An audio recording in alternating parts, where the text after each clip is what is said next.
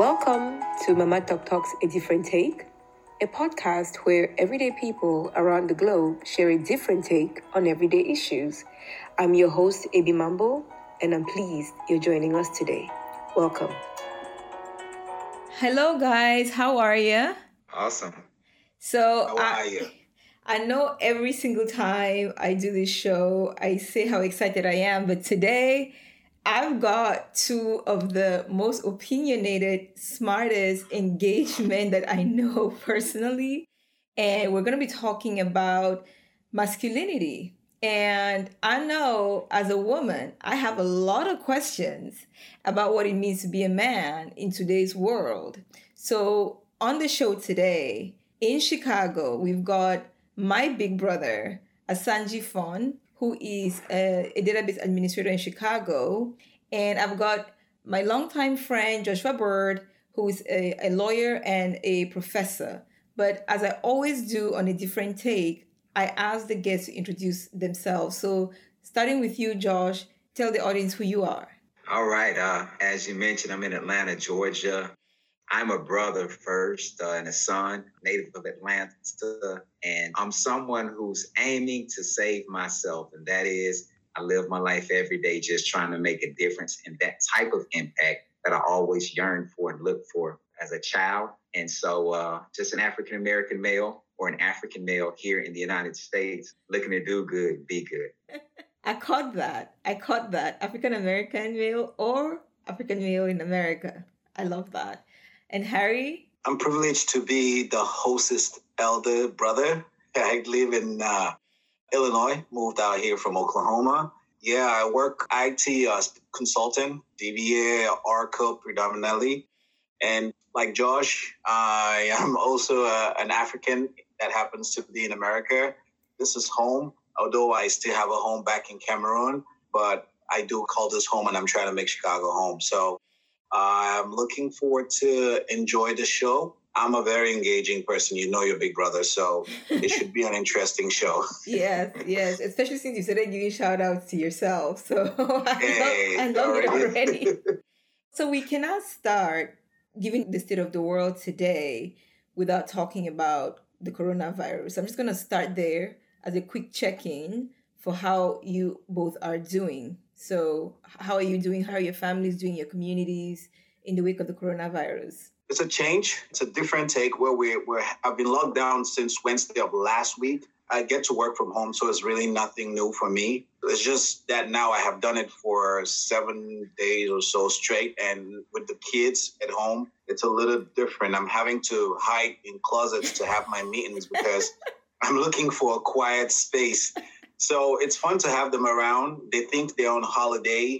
And then it's also trying to get them into a program that keeps them into an educational atmosphere. So it's really hard. And then we've been scared to go outside because they said we locked, don't come outside. But we ran out of food. We ran out of supplies. So, of course, we had to go out and life looks very normal going outside. So we are taking all the necessary precautions of washing your hands, really not getting into some unnecessary contacts, keeping it at a minimum, the social distancing. So we're doing all of those precautions. I mean, I have a nursing background. I used to be a nurse. So we're applying all of those things and trying to stay safe. Good. You keep my nieces safe. So Harry has got 4 daughters, which becomes so important as we're having this conversation, and we'll come back to that. So what about you, Josh? What's going on with the coronavirus pandemic in Atlanta? Yes, in Atlanta, there's a bit of a delay. Can you hear me okay? Yes, I can. So here in Atlanta, of course, I'm not far away from the Center for Disease Control, the CDC. We're experiencing the same type of thing as they are, of course, in Chicago. The governor has issued a state of emergency. And similar to Mr. Harry, I have a background in emergency preparedness and response where I worked in public health. And so I have a little experience with this. When I served in public health, it was H1N1. Yeah. And so my motto in trying to educate the public had been, don't be scared, be prepared. Mm-hmm. And so just trying to take that approach now, but it is crazy. Folks have been quarantined. We have entire cities who have, installed curfews. As of Friday, it was my first day working from home. Yeah. All day. And that was challenging. My wife has been doing it all week, and the 2 kids. And so it's a challenge, but it still is a blessing to be able to work from home. And so it's not a complaint, but it is a challenge. Yeah, I hear that. So we're not under quarantine here in Singapore. Hallelujah. But we've been under restrictions of some sort since I think mid-January or third week of January. And a lot of it, for me, the way it's affected me, a lot of my work is in Shanghai. So I used to travel to Shanghai quite a bit. And I haven't been there, since everything.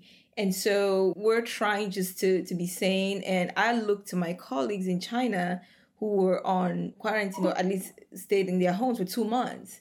And that's from where I draw inspiration is how do you do that for 2 months as a nation and still come out? I mean, they would get on calls from home like gangster, right? Just on it, doing their work. And I'm sitting here thinking, if I stay in this house one more again.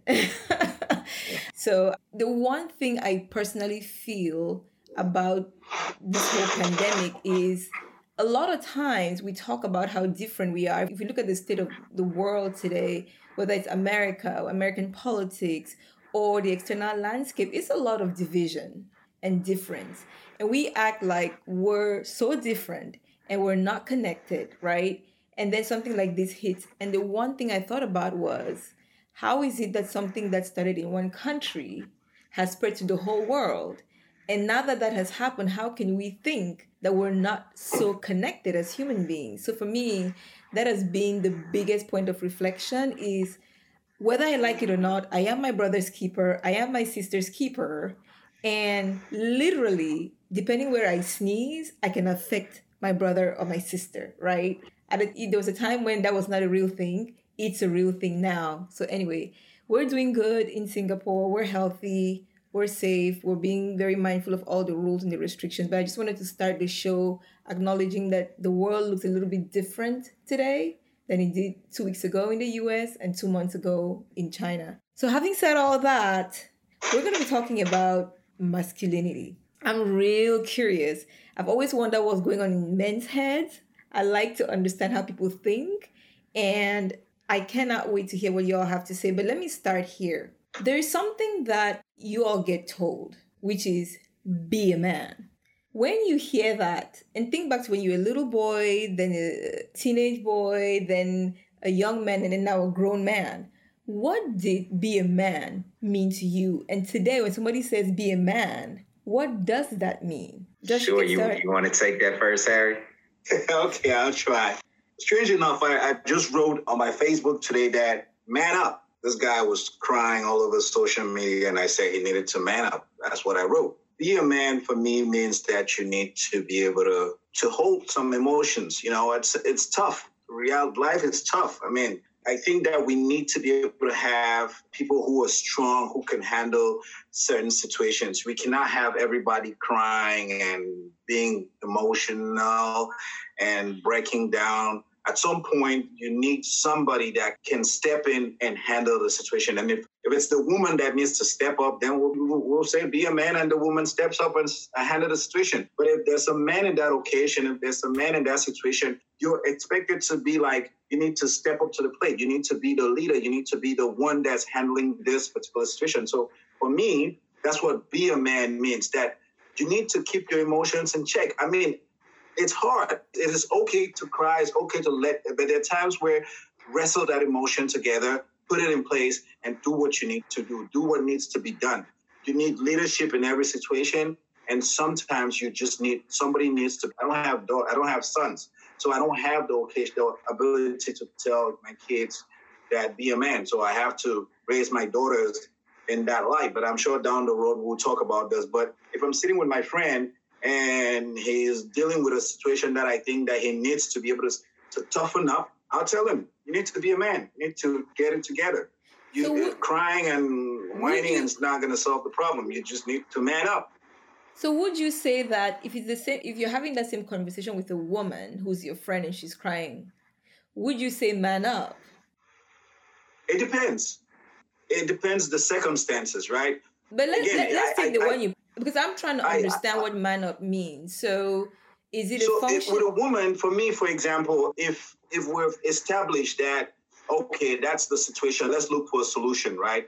And we're still in this emotional phase. After we've established, we've had a time of grief, we've had a time of breakdown. It's okay to give somebody time to let it out of their system. And we're still going through the emotional phase. I'll be like, man up, get it together. We need to solve the problem, right? I'm not sure I'm going to use man up for a woman, but I would say, hey, Brittany, you need to get it together. And we'll come back to that because that's exactly it. If we associate manning up with courage and with strength and with leadership, where does that leave us when it comes to women, right? So I'm going to give Josh a chance to jump in here and tell us what he thinks about what it means to be a man. So I definitely, in many regards, second what Harry is saying. He mentioned leadership. He mentioned management of emotions.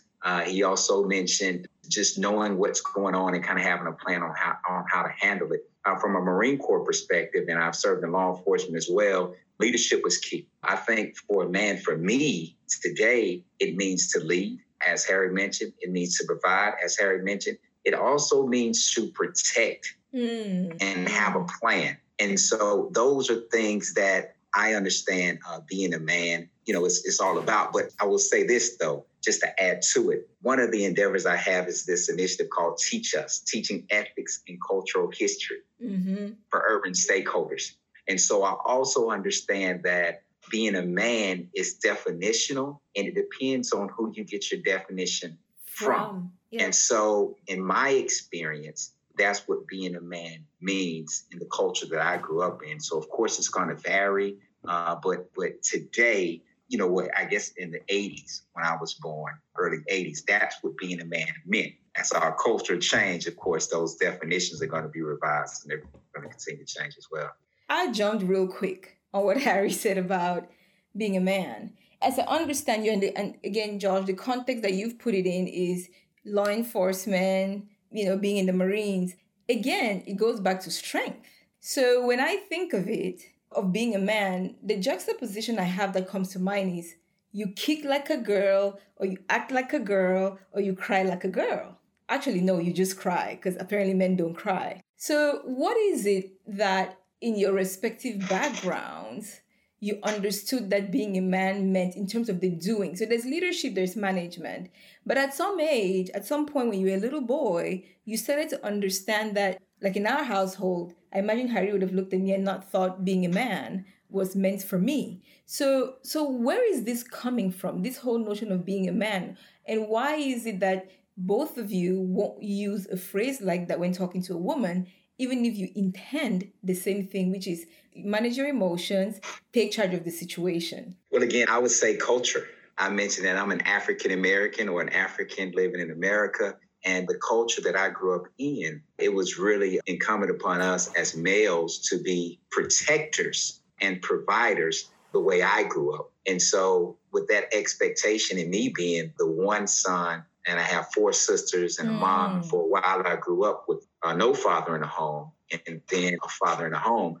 We have a role as women. You are different. And so I spent my early childhood trying to understand what that difference was. And as I gathered and collected it from various sources, not just one, not necessarily from a father figure, it was to be a protector. It was to be the provider that was not currently providing. Yeah. And in ways that it's not necessarily leadership, because of course my mom demonstrated the leadership because she held everything together, but it was a different type of strength that my mother seemed to wish for or seek, or that my sisters ultimately looked to. And so as I sat up late at night and kind of sat in and on the girl talk before they kicked me out, I would just kind of pick up bits and pieces. And it was like, this is what I'm looking for. Yeah. And so based on what the women were saying, I said, okay, if you're saying this, then this is what I need to do. And again, I think it's about definitions and where do you get your definitions of being a man from? I received mine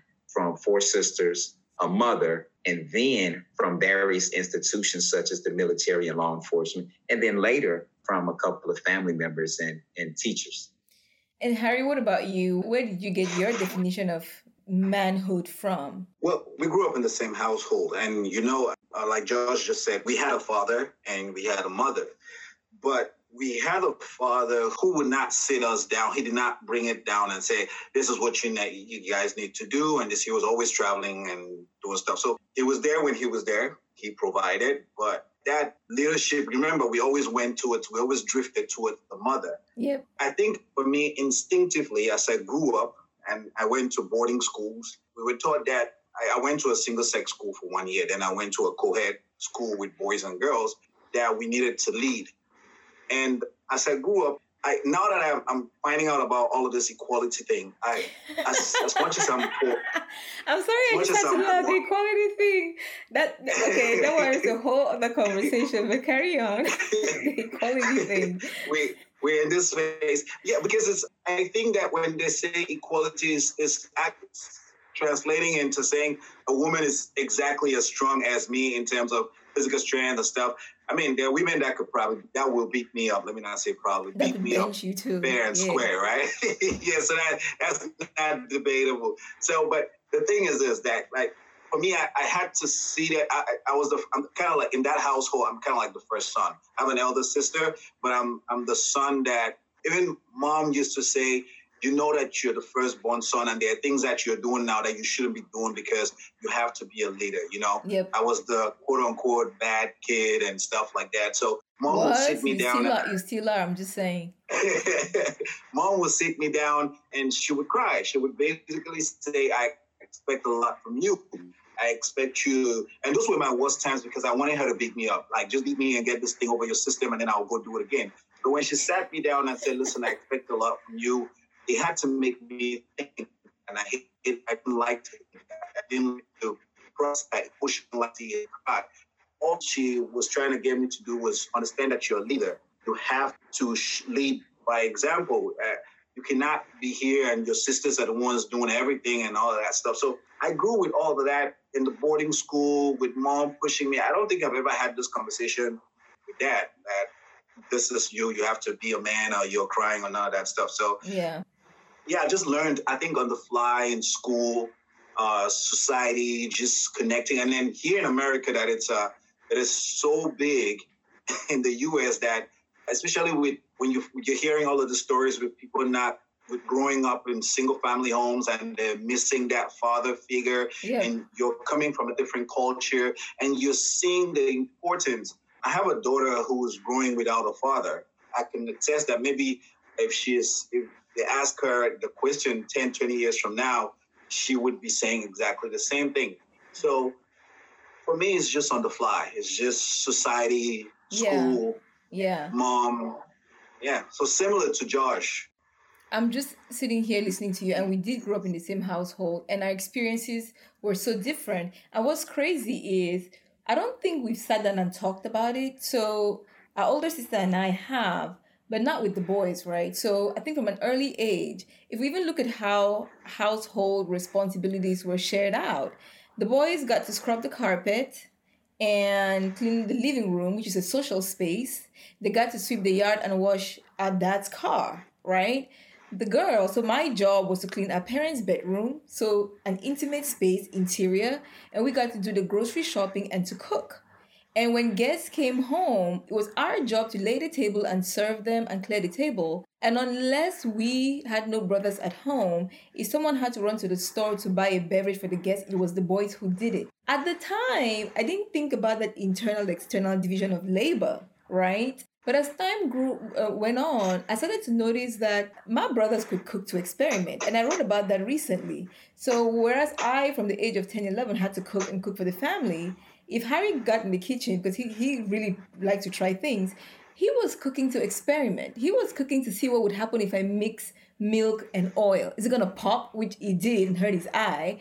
Don't do it at home. But mine was not experimental. I was supposed to be cooking to feed the family.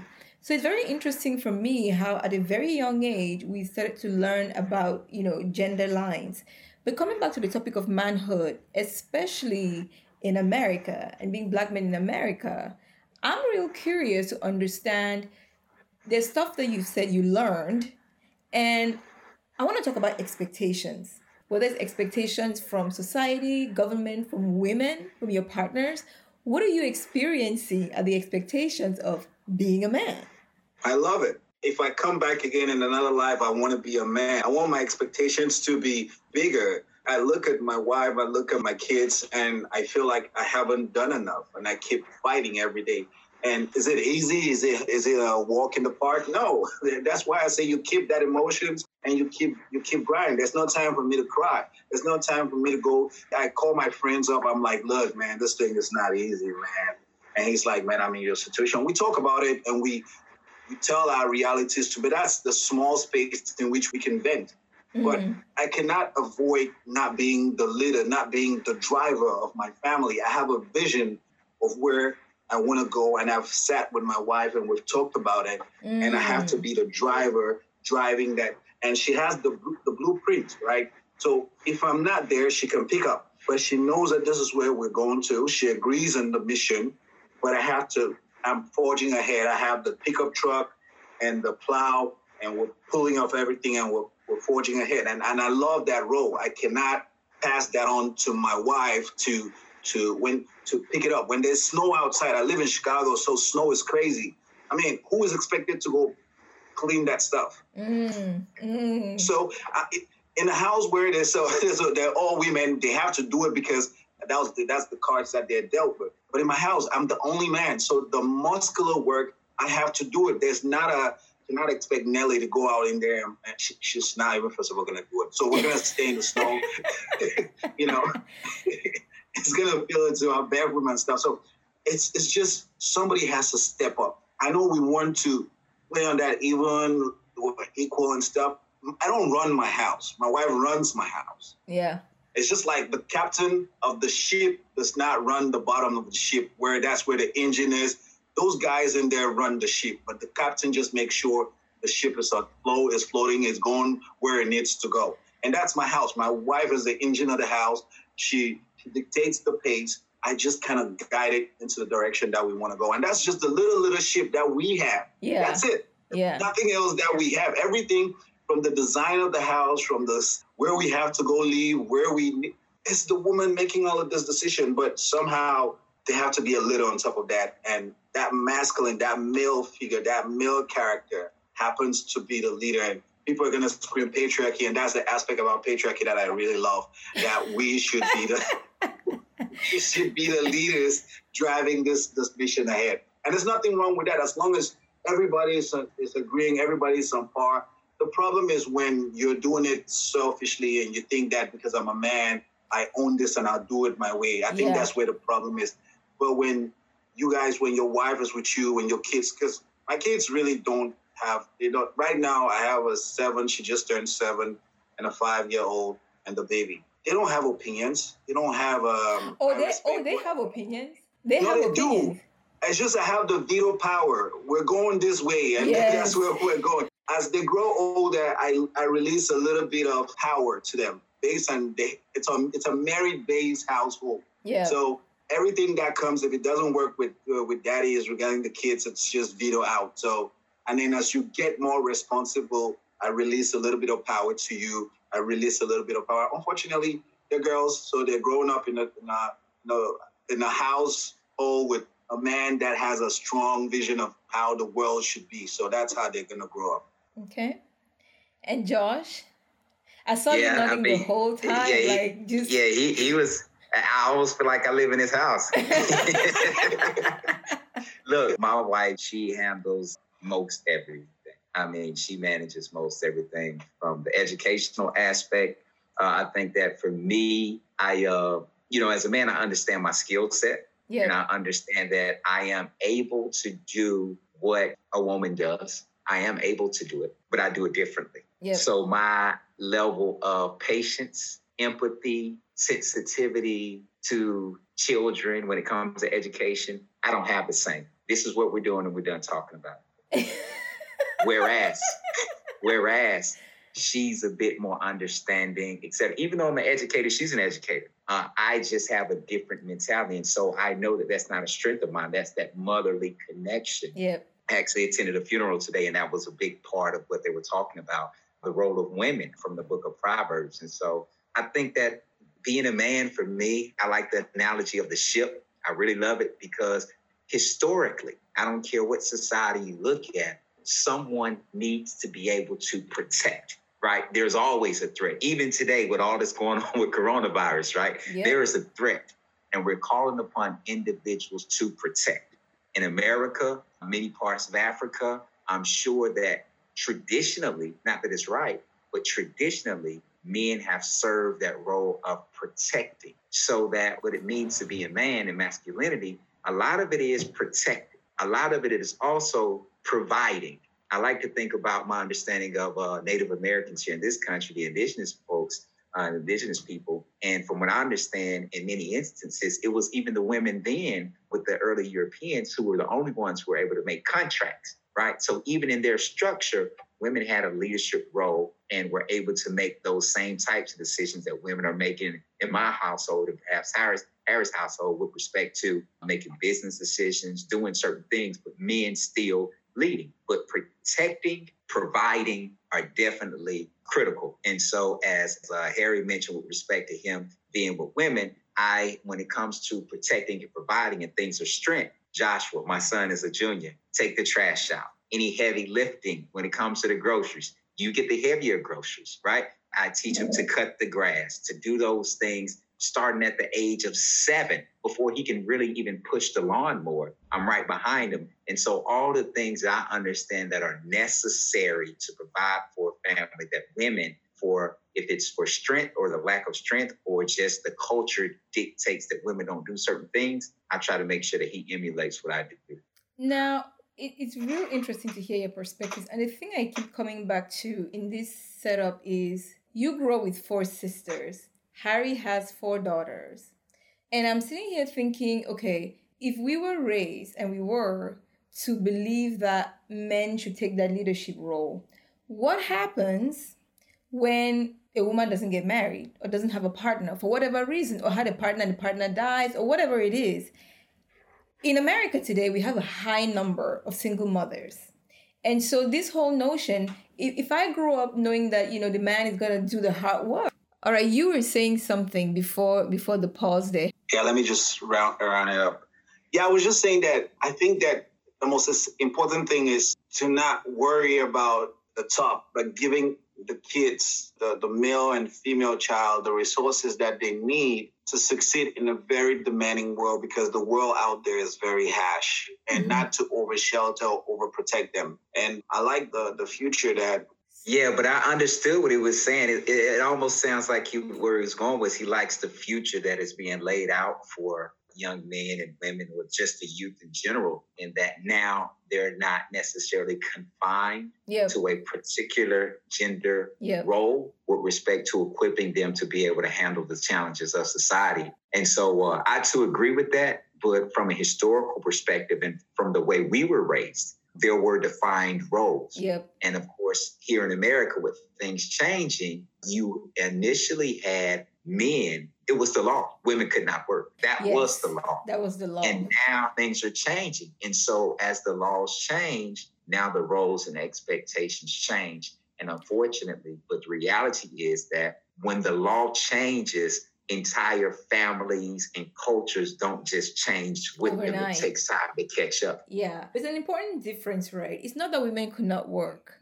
It's that we're not going to pay women for the work that they did. Right? Exactly. And so that to me is what, sometimes we talk about the whole equal pay discourse and people go ballistic. And I'm saying, no, really, if we look at it, it is things like cooking and not things that we prioritize as much, right? They're not, when you're stay-at-home mom, as they say, or when you back then worked from home as women while the men went out to work, it wasn't a profession. It wasn't a thing that people really thought was much of anything. But look at the world's chefs. This is the example I go back to, right? We're going crazy with Jamie Oliver and all these people. And I'm like, I'm sorry. We've been cooking for centuries. So it's really interesting. But I know this is not really about women's rights, even though Harry tries to keep getting us there. I really want to get into the specifics of what it means. We're talking about what it means to be a man. What does it mean to be a Black man or an African man in the American context? And, I don't know, Harry's perspective will also be really interesting on this because, Josh, you've been born, raised the whole 9 yards in America, and Harry has gone through two different spaces. And masculinity may or may not have the same interpretations in both places. But I'll start with you. What does it mean to be a Black man in America? For me, and I really like what Harry was saying, is that your job is never done and you must always work, because to a great extent, for me, I feel as though we're endangered species. I look at where we've been, and as far as the Black male that I have been taught to be, it is seemingly on the way out, as far as being a provider, as far as being a protector, as far as being a leader, as far as being willing to be a lifelong learner, as being a devotee spiritually to a spiritual system or concept. As an aggregate, you bring all those things together. For me, that's what it means to be a man. And it's defined by a culture that's rooted in spirituality. That is not necessarily the norm for most men who I know, but that's what it means to be a man. You're never done. It's about legacy. It's about providing for your family for generations to come. And that's not necessarily being taught. That's not necessarily being supported. And so for me, I feel it's really important to continue to go above and beyond and to leave a mark, because men and masculinity, in the way I was taught, is a rarity, and it's an endangered species type perspective that I have of it. So that's a lot right there. Let me unpack it before we go to Harry. So when you talk about the fact that it's on its way out, where is it going? Why is it on its way out? And who's the architect of its exit? Absolutely. Yeah, great question. Well, you look at the Constitution, and as we were speaking a little while ago, it had no mention. Black men, period. They did not exist as an entity in the United States Constitution until you have the 13th and 14th and 15th Amendment, let alone women having the right to vote. Didn't come into the 1920s with the, I believe, 19th Amendment. And so Black men, with respect to those who were free for many years, and not all Black men were under the same umbrella, but for the African-American experience that I'm familiar with, kind of came on the scene after the Civil War. There was many of them served in the military, Civil War, and every war that was fought on this continent. So service and protecting and fighting has been fundamental. Leading and then entrepreneurs, or having an entrepreneurial spirit and providing, was ingrained into what it meant. Protecting your family from Jim Crow South, from things that stem from slavery, from hate, from that sort of thing. So protection, providing, leading, fighting, that's all what it meant to be an African in this country, especially as a male. And then working, because of the laws, as you so eloquently put it, the laws did not dictate that women could be paid. And so for their service for a long time. And so you had to be that provider. Yep. And the reason that I say that it's on its way out is because so many things that were there from the beginning, and I'm actually reading a book called Stamped from the Beginning right now, but things that were there from the beginning are no longer in place. Now, women have been properly recognized as humans, properly recognized as individuals who have a voice and can vote. Now the laws have changed so that men and women, specifically Black or African men and women, have the right to work and have the right to vote. And also the gender roles have changed from a legal perspective. And so all the things that went into the DNA of what my great-grandfather knew to be a man, that landscape in society has fundamentally changed. And so what it means to be a man, depending on, where you come from, if you come into this country with a packed, boxed up idea of being a man, that's great, and it's clear to you.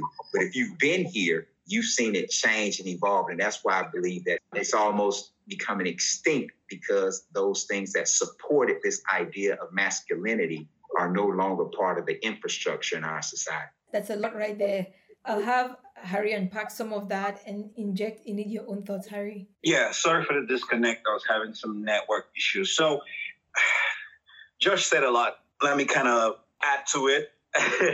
So one of the difference being a Black man in America, for example, is that Josh can trace his history to his great-great-grandfather in this country, and the discrimination that has gone from that great-grandfather all the way to him. I don't have that same history.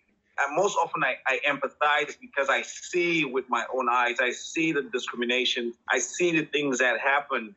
Have I had experiences that are born out of that kind of situation? Yes, but I cannot take it back more than that incident that just happened. If I had a run-in with the law and I felt like the officer was discriminating against me because I was black, yes, but I can only frame it within that context because I cannot go back since I'm not, in the sense of it, African American. Although I'm African American, but I'm not African American. But so being black for me in America as an African would be a little different from Josh being black in America because, one, this is home. He doesn't have a choice to go someplace else. I can say, you know what, my staycation in America is over and I go back to Cameroon.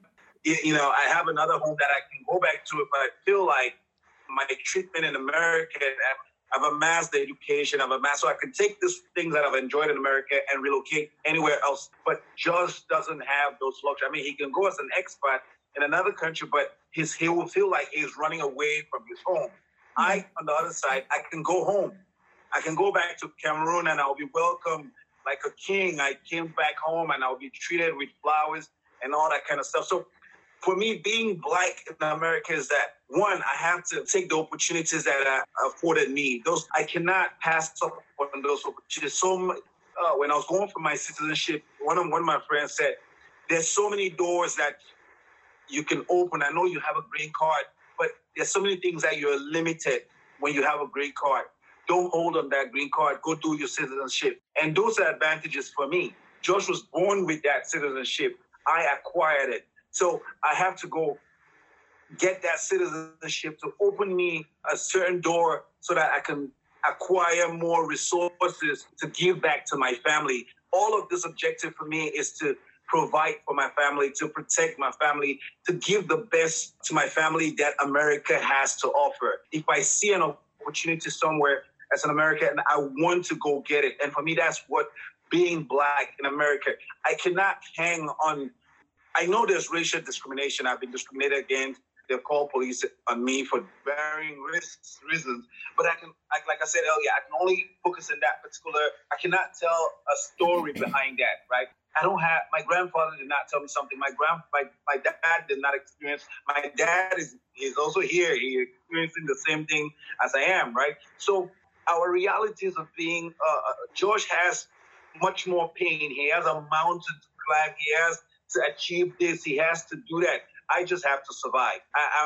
And everything that falls as a benefit on Josh, I pick up a little crumble. I'm a black man and I'm under his umbrella and I'm benefiting from everything. If they give repatriation to every black man in America today, I'm like, oh yeah, I'm another black guy. Come on, send some down my way.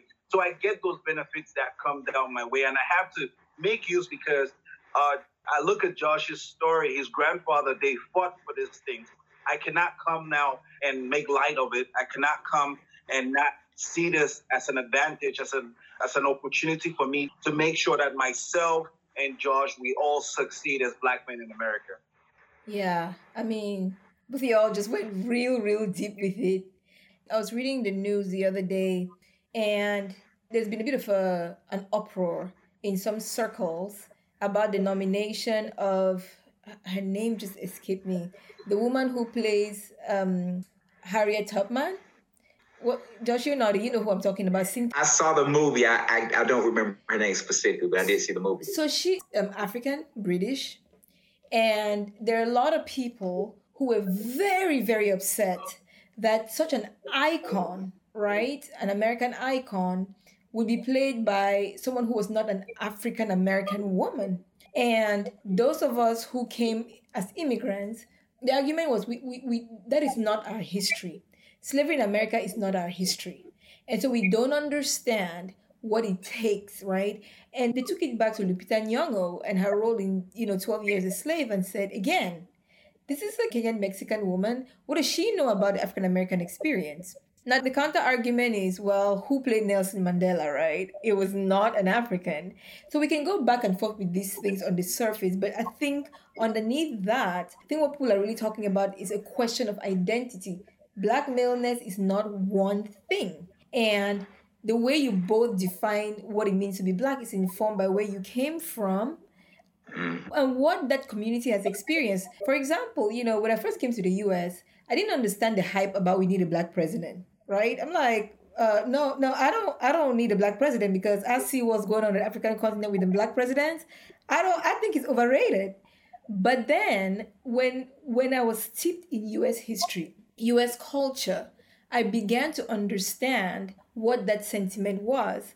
Now, the trick for me is I've got a 10-year-old boy, and he was born in America. He is American. He is Cameroonian by heritage. And now that he's 10, he's lived 4 years outside the US. So, what is my child?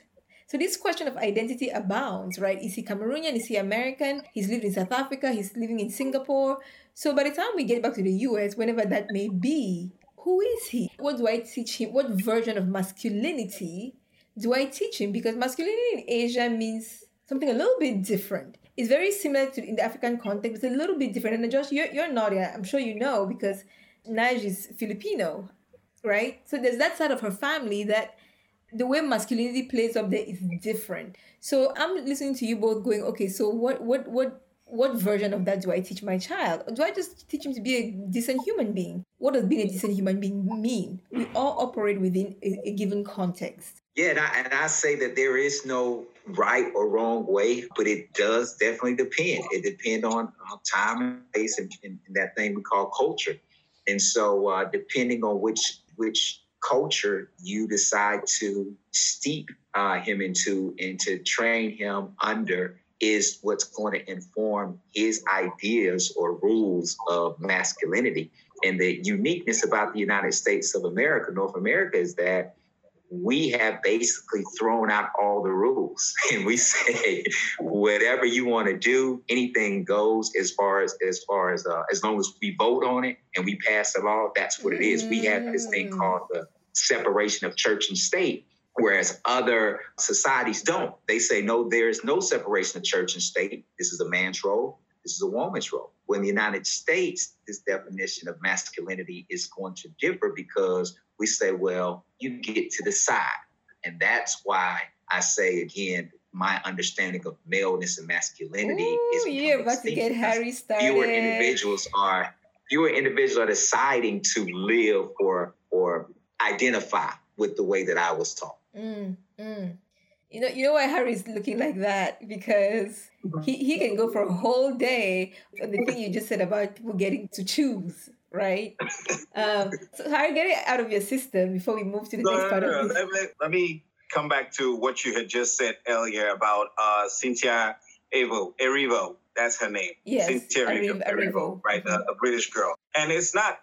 It was just it's a small group that has actually grown. We cannot make light of that group. They actually have an organization called American Descendants of Slaves. Yes. Right. So they're growing. So it's not just based off of this movie that they made one comment and then they went off about their business. So they have established, and it's an organization that is seeing us as a threat.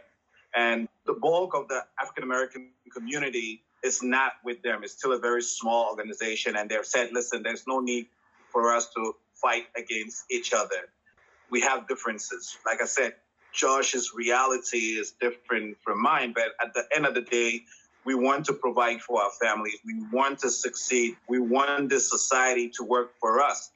The white man, the Asian man, we are not, I don't necessarily think that we are fighting each other, although sometimes we do have to fight each other for survival because there's just that one spot and maybe they have to prepare the white guy to survive.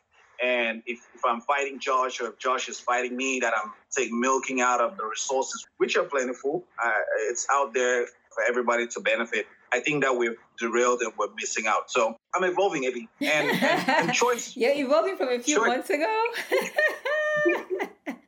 You have to. You know, there's pressure on you to change faster than you should change. Or even if you don't want to, you have to also be mindful of some things that you say because it would be taken out of context. In America, especially, if you want to grow, which I still want to grow and succeed, I don't want to be that person that once I build my app tomorrow and I'm a successful person and they're like, well, you hate this community of people and define that one thing that you said and say, yes, this is what you said, and they take it out of context. So, yes, there was a time where I felt like, no, this is how it needs to happen. But of course, my vision has to be bigger than my little, small, narrow world, right? Let's be specific about what we're talking about, because you and I had a separate conversation, which Josh and the audience aren't privy to. So, Josh, when you talked about self-identifying, what we're talking about was people getting to, identify as transgender, right? A trans man and trans woman. And Harry had some thoughts about it and some views about that a while back. And so that's what we're talking about. Just so we're clear, it sounds like it is a sensitive topic, but I would be remiss, and especially for my female audience, if we don't talk about the male-female dynamic. And I'm talking relationships, I'm talking marriage, I'm talking how men and women show up. So when we talk about being a man, we've talked a lot about what our parents taught us, how we were at home, and our children. Now I'm going to go into a very special personal space in your interactions with women, not just now. Both of you are married happily with children. I'm curious, on your journey to here, what were the expectations you felt were put on you by women? Harry, I think you actually posted this on Facebook. It was a clip of a woman who seemed real irritated. And she was talking about the fact that why is it that women expect the men they're dating to pay their bills? Harry, do you remember this? And she was saying, I remember. She was saying, I don't get it. If you come into a relationship as equals, before he came along, you were paying your bills. Why do you expect him to pay your bills now just because, you're having sex with him? And if that's what you want, then you're a prostitute. And that's good. You can be a prostitute. She's cool with that. But what is creating this expectation of men paying your bills just because you're in a relationship with them? And there was a lot of reaction around that. So I just want to put it to you both. When you come into relationships, when you came into your marriages, what were the expectations that, you felt were put on you as a partner while you were a boyfriend, a fiance, and now a father? And how does that jive with what you think your role should be? With respect to me, I have to still go back to this idea of there being a set of rules or there being a set of standards, right? So where I grew up, imagine there being a deck of playing cards that had the rules of what a man or male was supposed to do. I knew what those rules were. Regardless of where I gathered them from, I had them in my deck of cards. This is what it means to be a man. Similarly, women who grew up, my contemporaries, had that same deck of cards. You had half, here are the women rules, here are the men's rules. And so what happened in our lifetimes, we saw society change while we were still holding those cards that defined what our role should be. And so I have no issue. And I share the same sentiment with those women, because my understanding from my father is that a male should provide, and you should provide overwhelmingly, and you should provide so much so. And it's been my desire to provide so that my wife doesn't have to work. That's my ultimate goal, so that I'm the ultimate provider and working becomes optional, because that's how my father grew up, because he grew up in a context which you just described earlier, where women were not paid necessarily for their services or for their work. And so the deck of cards he gave me were that here's what women can and can't do. Here's what men can and can't do. Be a man. And so now I go into a society and I'm looking at this deck of cards and it says that you should provide, but now all of a sudden women are now working as well. So what do? I can't unlearn what it means to be a man. So I'm still endeavoring to provide at that level. And likewise, the women can't unlearn what they understand the role of a male to be, although society has changed the rules. And so your expectations, as Harry put it earlier, you still have these feelings, and society just changed on you. And what do? And so it's very critical to understand that. I don't think that most people really look at it in a deep level, because the media is always pumping out these roles. And so for me, I feel sad, depressed, inferior, less of a man, not a man, when I'm not providing. Wow. That merits pause, because I remember, as we were talking about coronavirus earlier, and there's been a lot in the press about how this is going to hit the global economy. And I'm just reminded about the housing crash in 2008 and what happened then in terms of people losing jobs. And there were a lot of studies that were done about that time where, because a lot of men were in the workforce and were higher paid, when companies began laying people off, they laid off the higher paid employees who just so happened to be men, which meant women who were lower paid were being pulled into the workforce. And then now you had this change, right, where you either had a working wife or female partner and a male who was not working, or you had a woman in a higher paying job. And for so many people, that dynamic threw a whole lot of things into a hot mess situation, right? And a lot of marriages that suffered from that, some which actually never recovered from that. So as you said that, Josh, it just came to my mind that if things don't bounce back, we may be seeing something similar to that. And that's why I just paused there and took a deep breath, because we all know what we saw in 2008 to 2009, and it wasn't pretty. Now, Harry, where I want to take you to, from what Josh said, is the dynamic where a woman is making more than a man. Whether you're married, whether it's a girlfriend, what does that do to you as a man? If you find yourself in that situation, does it mean anything? Do you not care? Do you say, yay, wife, good for you? Or like Josh, is it something that really distresses you? Okay, so that's a good question. For me, I'll tell you a little bit about my own story.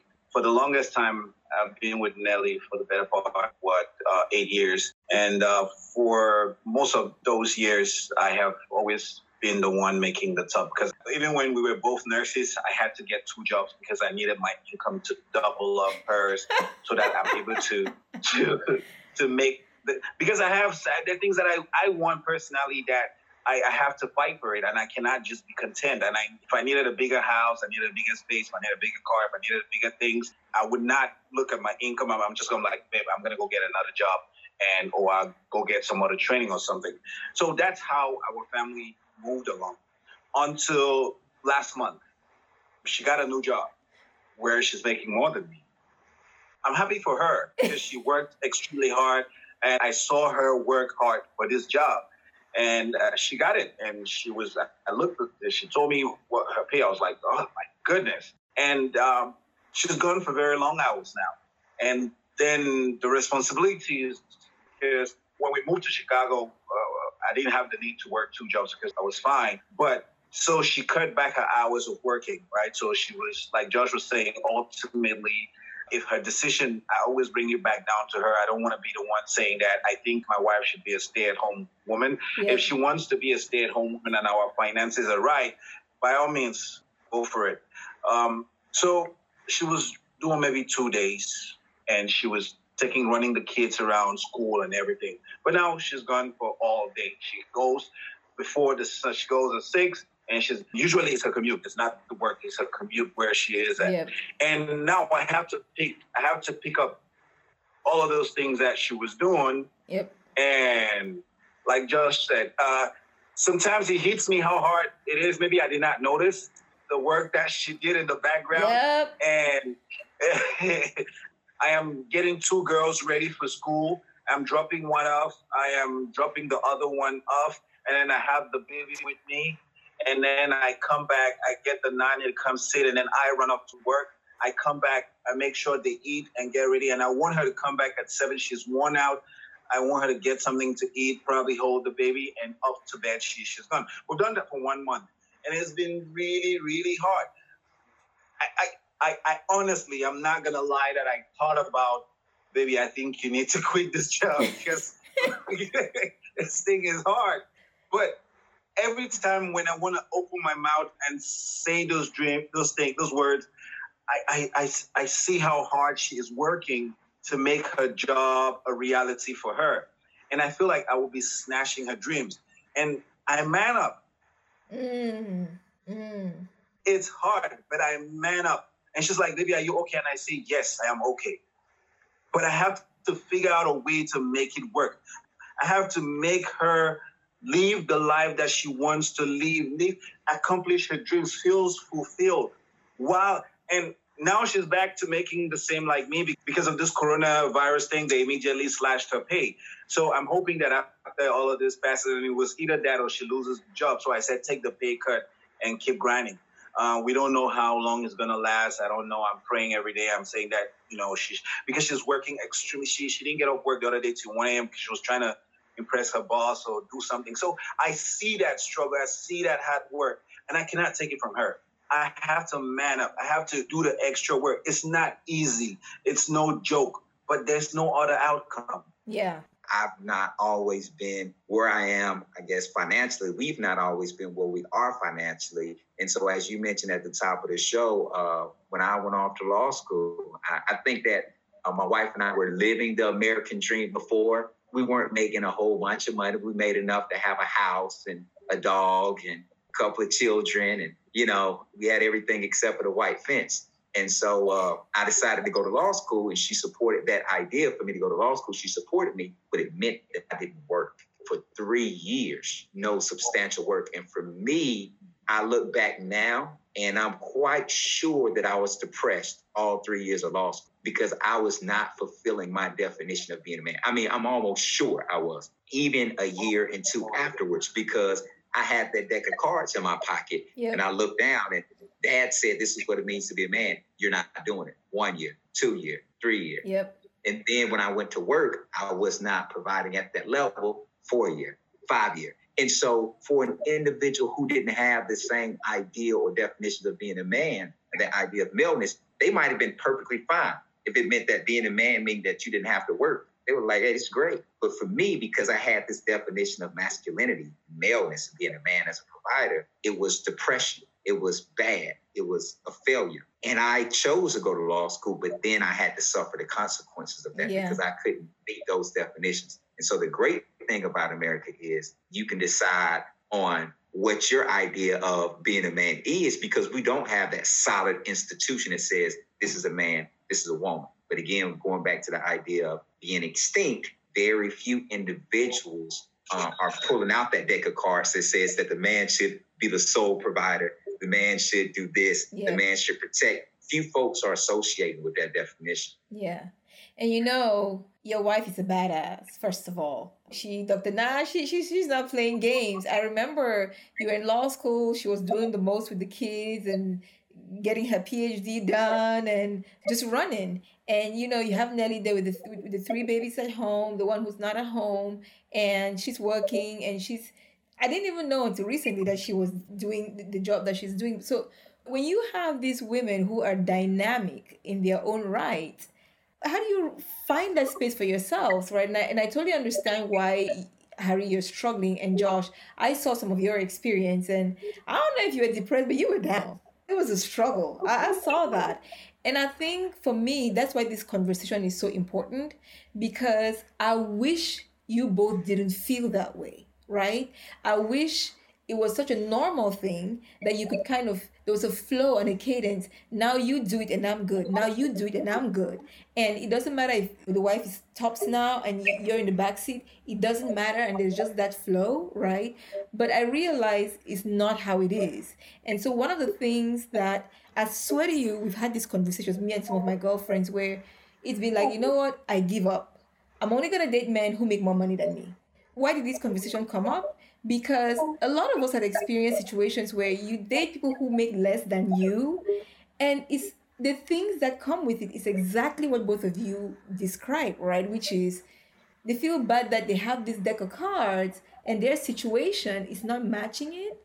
And then you feel like, well, hold on, but I'm here to support you. I don't understand why my salary is making you feel bad. But I think what a lot of us didn't understand is not a salary that's making you feel bad. It's the fact that there's something about what we're doing with our lives that the world did not prepare both of us for. And so now the roles have reversed. We don't know how to deal with y'all. Y'all don't know how to deal with us. And it's real confusing, right? And so some people will say, okay, that's gold digger mentality. And my view is, until you've been in the situation, Josh, that you describe, it's very, very hard to understand when you're feeling that way, your wife, what she has to go through to support you in feeling that way when it feels like you don't want her to succeed. Because that's how it lands on us, right? It's like, okay, so you're sad that I make more, like for real? I don't understand. But that's not what you're saying, but that's how it comes across, right? And then we start finding ways to shrink ourselves, right? and to say, okay, well, he's feeling bad, so the next time we go out to eat, I can't take him to a fancy restaurant because like I'm flaunting my money. So we're gonna go to Burger King, okay, and get that $3, $4 burger, as opposed to like I've seen this happen enough times where women who understand where their men are coming from in those situations find ways to shrink themselves to support their partners and to buoy their confidence during that time, during that period. And it's hard. It's just hard. I don't know what both the experiences have been, but I've seen that happen. I've experienced some of that. And after a while, you're just like, man, I just wish our boys weren't raised to just think that they're less of a man if their wives are making more money or their partners are making more money, you know? I don't know if we are raised to think that our partners, we are less of a, like, I don't think that I have said that or Josh has even echoed that, and we were raised worlds apart, right? We just met in America. And Josh said he feels like when he's not providing, in that sentence, there was no who was making more and who was making less. He needs to provide. And my understanding of providing is that the bills are covered. What the house needs, the house gets. Whatever my wife makes is an excess to whatever it is I'm making. It can go to the savings account or something like that. So unless Josh tells me to the contrary, but I think that that's what I heard him echo out. For me, it's the same thing. I have always pushed my wife. I'm like, what is it that you want to do and what do you want to accomplish? It's for her growth as a person so that she should feel like I'm self-fulfilled and I'm achieving what I want to achieve. I have obligations. I have things that I know when I look at a house that we want to buy, I say, first of all, can my income cover for that house? Mm-hmm. Not our income. Mm-hmm. My income. Can I pay for that house? Can I pay the bills? Can I do this? Can I do X, Y, and Z? Her income, it's a substitute. It's an addition to mine.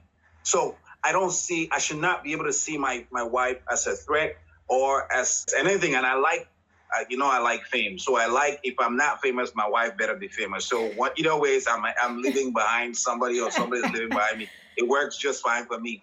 So I'm not threatened by a powerful woman. I actually like a woman who can sit me down because I can get a little too powerful. So I actually like a strong woman that can tell me that, baby, this idea, because I have like 2 million app ideas in a second, and she's like, calm down, snap it off and calm me down. I cannot deal with a woman who is going to tell me that all those 2 million ideas you have are good. I think that's weak. Yeah. You understand? So for me, there are people who have insecurities that we should look at those insecurities and see how we can help them.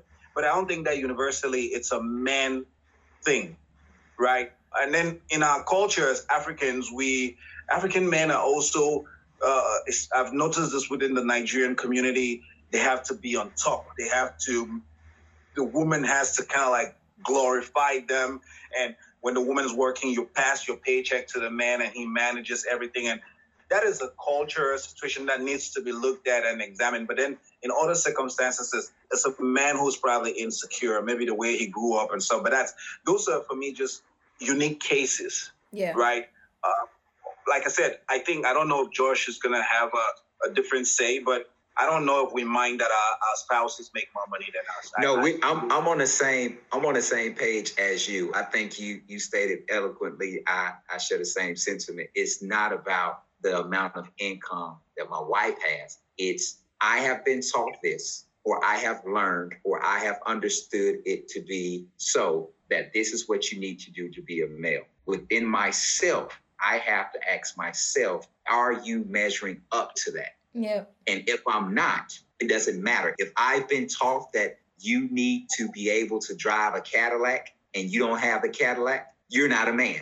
You know, whatever the case may be, if you have this idea that this is what it means to be a man and you're not being it, you have an issue with that. And that's what I think a lot of the men that you're referring to, they have, because if you are making substantially more, your tastes are likely going to be different. Yep. And so I know that if you want the Lexus, you can buy it, but I can't do it for you. And so the question becomes, am I providing? Yes. And you say, yes, you're providing me with what I want you to provide me with. So you're great just like you are. Yep. But I have to self-check and say, am I providing according to my personal standard? And I think that's what most men are, because the game changed and the rules changed on us. There was a time, according to our grandfathers and fathers, where women were forbidding to earn money and work. Yep. And they were taught mentally, you provide, you pay all the bills. And now the playing cards have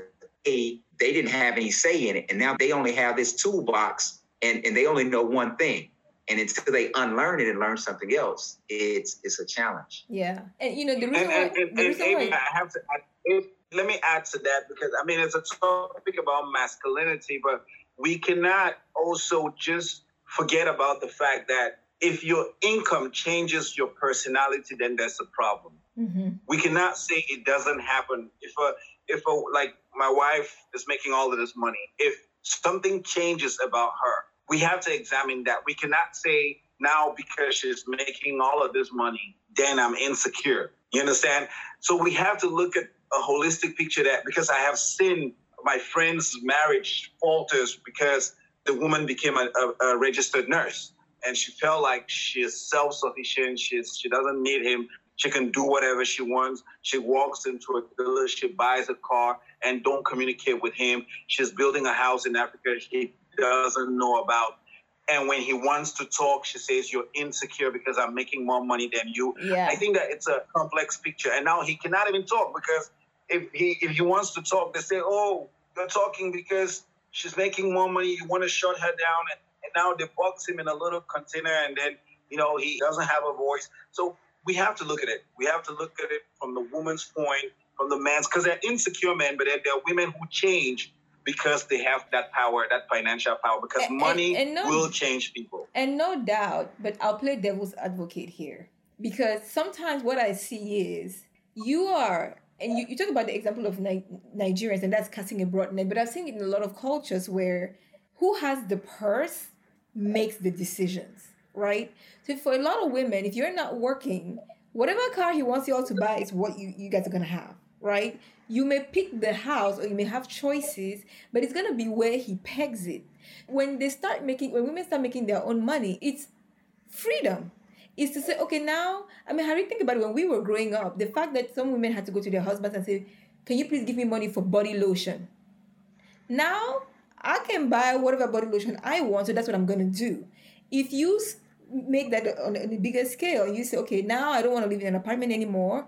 I make money, and so we can move into a house. I want to do that, right? So there's a part of it that's human. I don't think it's gendered. It's human, where when you start earning more, it gives you the freedom to do things that on a personal level you've always wanted to do. And so if your partner is not on that same wavelength, it can go south, right? Because a man could have gone, and we've seen this happen before. There's some men who've gone out and bought a car and brought it home, and it's cool, and the women go with it, right? Because the way we were set up is that's what a husband can do. Some men consult, some don't. But when a woman starts making money, if she pulls that same move, people just say, oh, so now you think you're too much, huh? You've arrived. So I think you're right that we have to look at this situation independently, but I just wanted to color that by saying anybody who starts making money that they didn't have, male, female, married, single, the reality is you start to live the life you wanted to live, but you couldn't live because you didn't have that money, right? And I think that's where the tensions come in. Okay. But this has been fantastic for me. I think our communities need more of these conversations. I think, I'm sitting here thinking, how do I raise a son by myself? I can't be his mother and his father. You've got 4 girls. Josh, you've got, a son and a daughter. And I understand masculinity is changing in the way you define it. You're going to teach Naomi one thing versus what you teach Josh Jr., right? In terms of what their roles are and what to expect. In closing, I just want to understand from you all any parting words for our audience, but also what is it you would like to see different when it comes to conversations about masculinity? Well, let me go ahead. For me, you followed me a little bit on Facebook, and you know that oftentimes I get into conversations that bring up words like toxic masculinity, and we didn't get to touch that because we can touch it now. You know, the last episode, I had Sam Adegoke of the Dynasty TV series on, and we're talking just about toxic masculinity and how that shows up for him. So that is a term I wasn't used to. I hadn't heard actually until we had that conversation last week. So let me hear it from your perspective. But anybody that listens to us on this show, myself, I would speak for myself, and maybe some of what Josh has had to say about him taking that leadership role of saying, I have to provide, I have to protect. An extreme feminist, which is the group I classify them, who always brand us, men who say this is what we have to do within this context. We are labeled as toxic males because they feel like we're not giving women, or we're just not giving women their liberty and all of that stuff. But I hope that from this conversation, they can see that we have grown into a society where we think that a man has to provide. We're not saying a woman is not going to provide, but like Jeff said, if you need to drive a Cadillac and you're not driving a Cadillac, you've not made it, and I'm not going to say you're failed, but you just need to keep working. Maybe you're just one step almost there to get that Cadillac, and you just need to keep grinding. I like to encourage men for me, my goal is to encourage men to see the vision that myself and Josh have, that you have to step up. You have to be a born leader.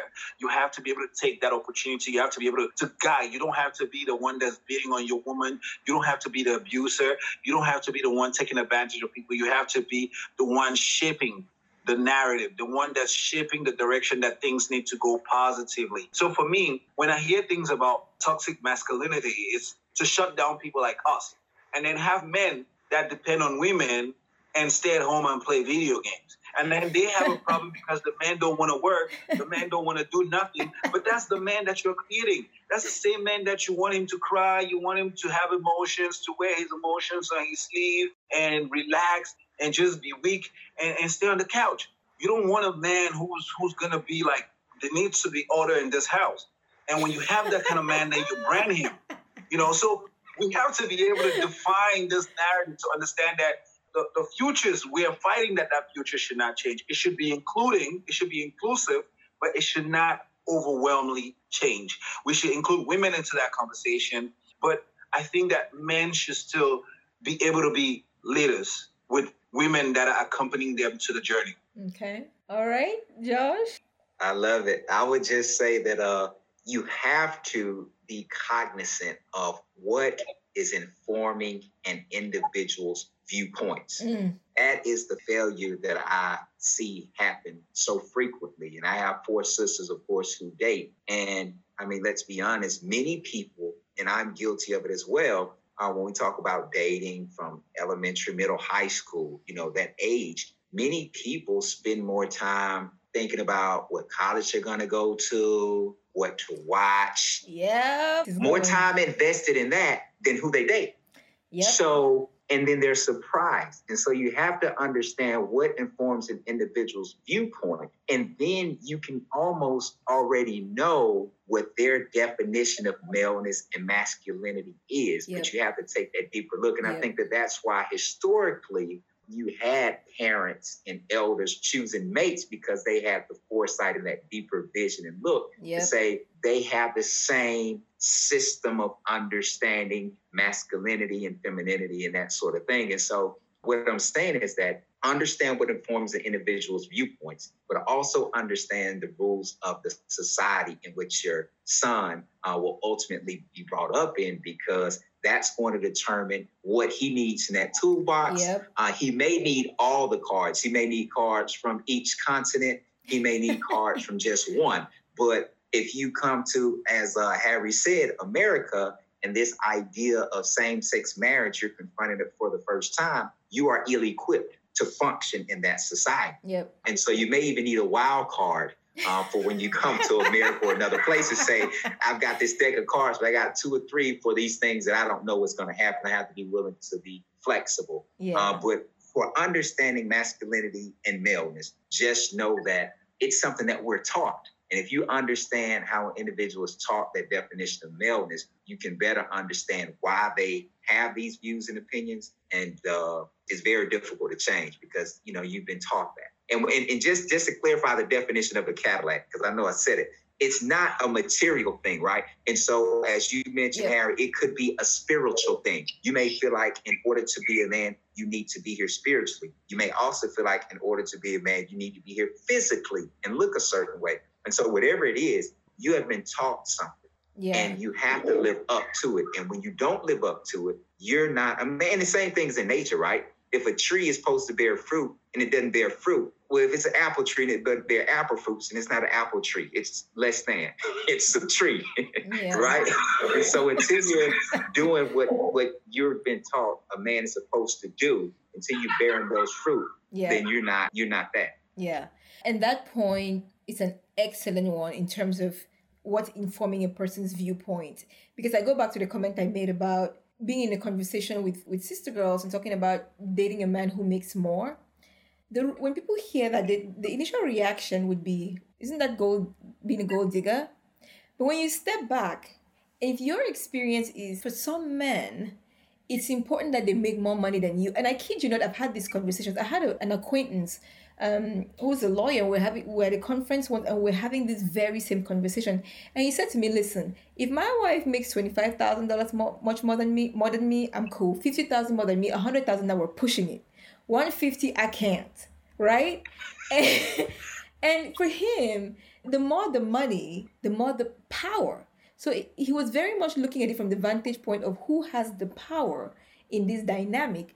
And so if you're a woman and you've been raised to think that, the man provides, you already understand what happens to some men when your lifestyle that your salary can afford is one that he can't afford, and he starts to act some kind of way, right? You don't want to deal with that. So it's like, I need to just be in a lane where I eliminate this problem, right? As opposed to, I want your money. I don't want your money. What I'm trying to understand is, or what I'm trying to do is, have you be in a space where you're secure with your stuff, right? So that we don't have to deal with this. Because again, as a society, most of us haven't taught our men to do exactly what you're saying, which is define what masculinity means for you, achieve that, and everything else is gravy, right?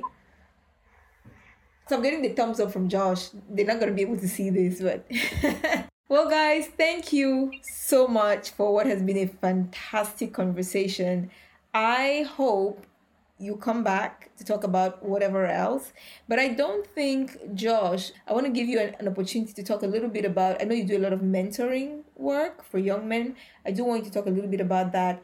And Harry, also, before we close, just so you can share with people what some of your other endeavors are. When people come to my show, I just want people to know not just one aspect of them that they talk about on the show, but what else they're up to. So if people want to support you, follow you, they know how to do that. So, Josh?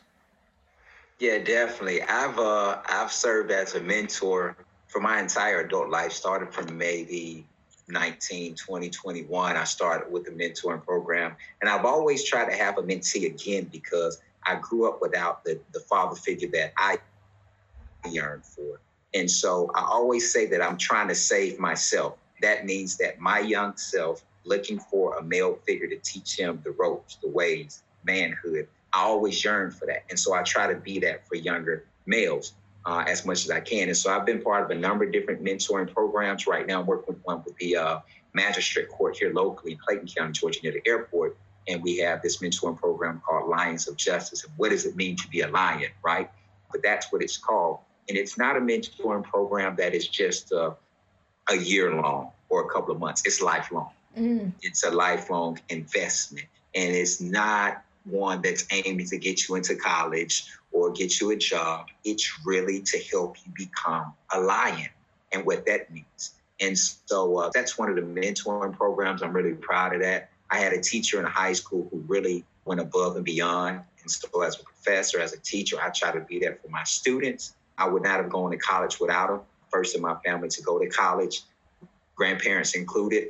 And so parents, grandparents, older siblings, even uncles and aunties. And so requiring us to fill out a college application, fill it out in class, walking us to the mailbox and putting a stamp on it at school, I would not have applied to college. And so I understand that sometimes you literally have to drag people to do the right thing and then they'll learn it. That being said, one of the initiatives that I have, Teach Us Justice, teaching ethics and cultural history for urban stakeholders. And so I teach criminal justice class and that sort of thing. And I don't think that law enforcement, the courts or corrections can properly serve the community without understanding the ethical and the cultural history of the people they serve. To that end, we tour the southeastern United States as of now, St. Augustine, Savannah, Charleston, Montgomery, Tuskegee, Selma, Alabama, those types of places, looking at historical evolution of law policy and social justice in the United States to better inform the community and folks in the legal space on how to serve. And so that's one of my outside projects, outside of work. Okay, thank you. Thank you, guys. I knew both of you would be very entertaining guests, and you did not disappoint. Nice meeting you as well. Yeah, definitely. I was up in Chicago recently. So next time I'm there, we definitely have to connect, or when you're here in Atlanta. And if you can share both our informations, then that'd be great. I will. Yeah, I have an elder sister that lives in Atlanta. Our elder sister lives out there. So we're usually out there fairly often. So yeah, we'll run into each other. Okay. Yeah. Okay. Yeah. Exchange contact info. Yeah, that would be nice, Abby. All right. Thank y'all. Have a good night. Good night. Good night. All right. I hope you enjoyed today's show. Please share your thoughts in the comment section or by emailing ab@mamatoktok.com. Continue the conversation in your homes and communities. And when you join us next week, invite a friend or many. For more diverse perspectives on everyday issues from everyday people around the globe, subscribe to our podcast at mamatoktok.com/a different take. And join our online community by following us on Twitter and Instagram. Until we meet again, I'm your host, AB Mambo. Sigashina, stay well.